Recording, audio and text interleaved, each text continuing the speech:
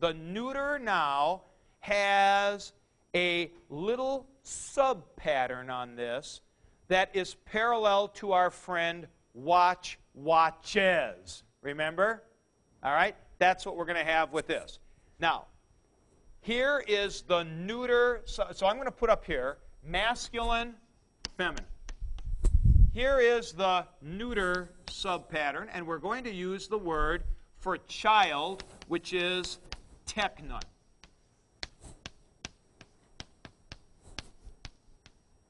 Teknon, teknu, tekno, teknon.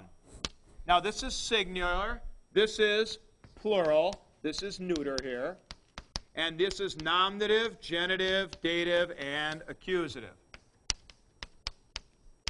Tekna, teknon.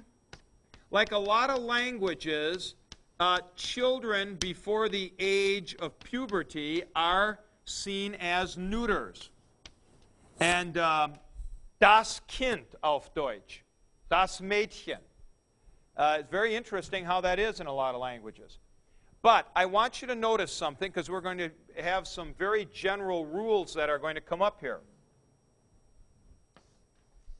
Notice here that the middle two forms are identical to the middle two forms of your basic masculine and feminine pattern.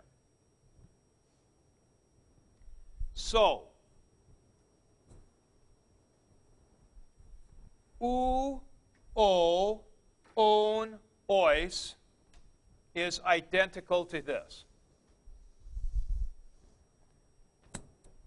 Now, here's what's the interesting thing.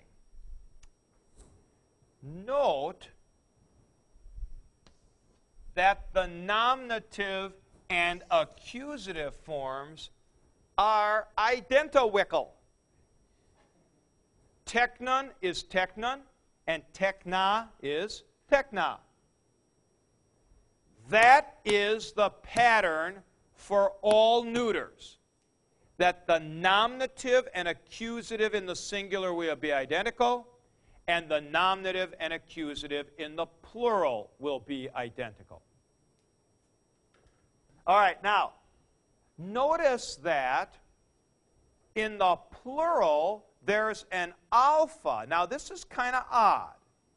There's an alpha in the plural, and this is O declension. All the rest of the endings have O vowels in them, don't they?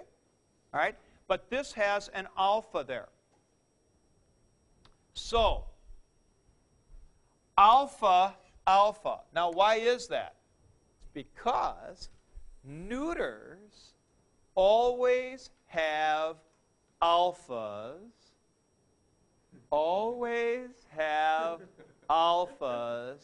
in the plural of the nominative and accusative.